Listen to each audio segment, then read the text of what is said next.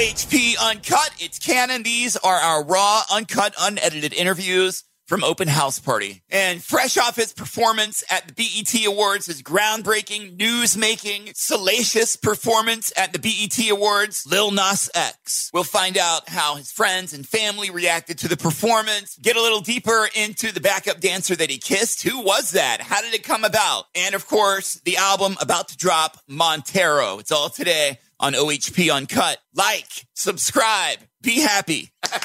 It's Lil Nas X on OHP Uncut. Let's go. The OHP Uncut Podcast with Canon. OHP Uncut, it's canon with Lil Nas X. Everybody talking about the performance at the BET Awards where you kissed your male backup dancer the other night. I thought it was an absolutely amazing performance. Why did you decide to do the kiss? Like, what made you think, you know what, this is what needs to be done? I feel like it's what needed to be done because it's easy to just like hug a guy, but I feel like if you kiss a guy, he can get straight to the point and not really sugarcoat the performance, you know, and it gets the job done. Who was the dancer and why did you choose that particular dancer? How did that go? I've danced with him before.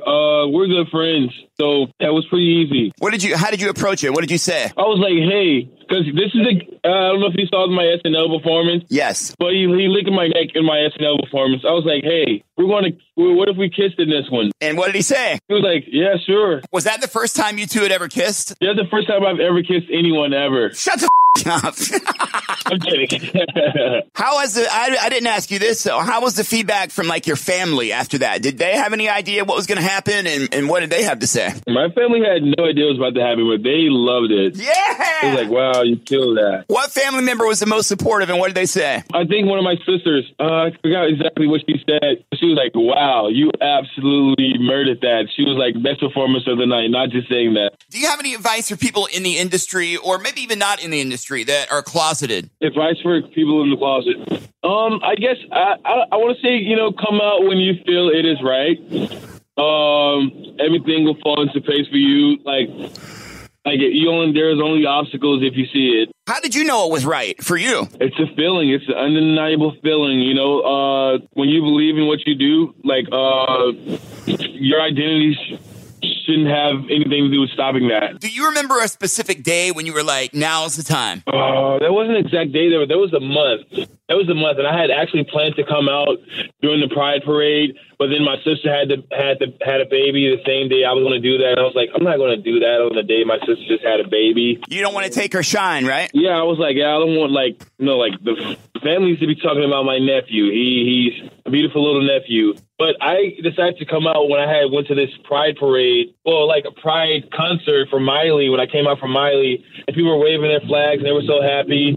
I was like, wow, this is the time. So you just announced your album is coming, Montero. I guess you can't tell me exactly when it's coming. I can't tell you when it's coming. I can't tell you, but I can tell you this.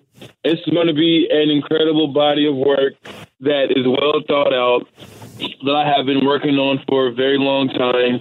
And it's about time. You know, it's been 3 years. If people take one thing away from this album, what would you like that to be? I would like for people to know how much love, time, and effort I put into what I do. I mean, how long have you been working on this now? I feel like technically like 2 years now. Yeah. Has the sort of your vision for the album changed since you started and now? Because you've been through a lot since you started and now. So has your vision changed at all or have you kept steady? The vision has changed a lot. I mean, because at this point, I'm just laying it all out on the table. Like I'm being 100% me. I'm letting it out there. Yeah. And it's amazing and it sounds incredible. And yeah, that's it. Let me ask you, when you started this album, did you know you were going to be this out? I mean, and this open with your lifestyle and just you in general? Or has that sort of happened since you started the album and now you've had to kind of shift a little bit of how you present yourself? That has happened during COVID, actually. Yeah. I was just like, you know what?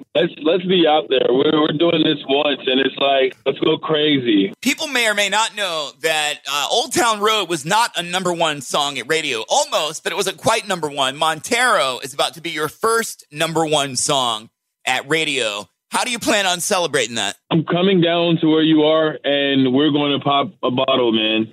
right. Atlanta, man. You know exactly where I'm at. Well, I'll be there. That's hometown. Now, as far as this weekend goes, I know you're off to San Diego just for some kind of like some chill time. What does that mean to you? How do you plan on spending this weekend? I'm going to get a massage, maybe watch all versions of Home Alone. Maybe drive through a random neighborhood that I've never been in, waving at random people. Yeah, that sounds like a good time. Wait, are you really? I can never tell if you're telling the truth or with me, but are you serious? You're really going to do that? Okay, I'm serious about two of those. Okay. You have to guess which ones. I think it's pretty obvious. No one's going to sit around and watch Home Alone. Yo, I love you, man. I really appreciate your time. Thank you so much, and congratulations. It's just been an honor, man. Thank you for all you've done. Love you too. You have a great one, man. The OHP Uncut Podcast with Cannon.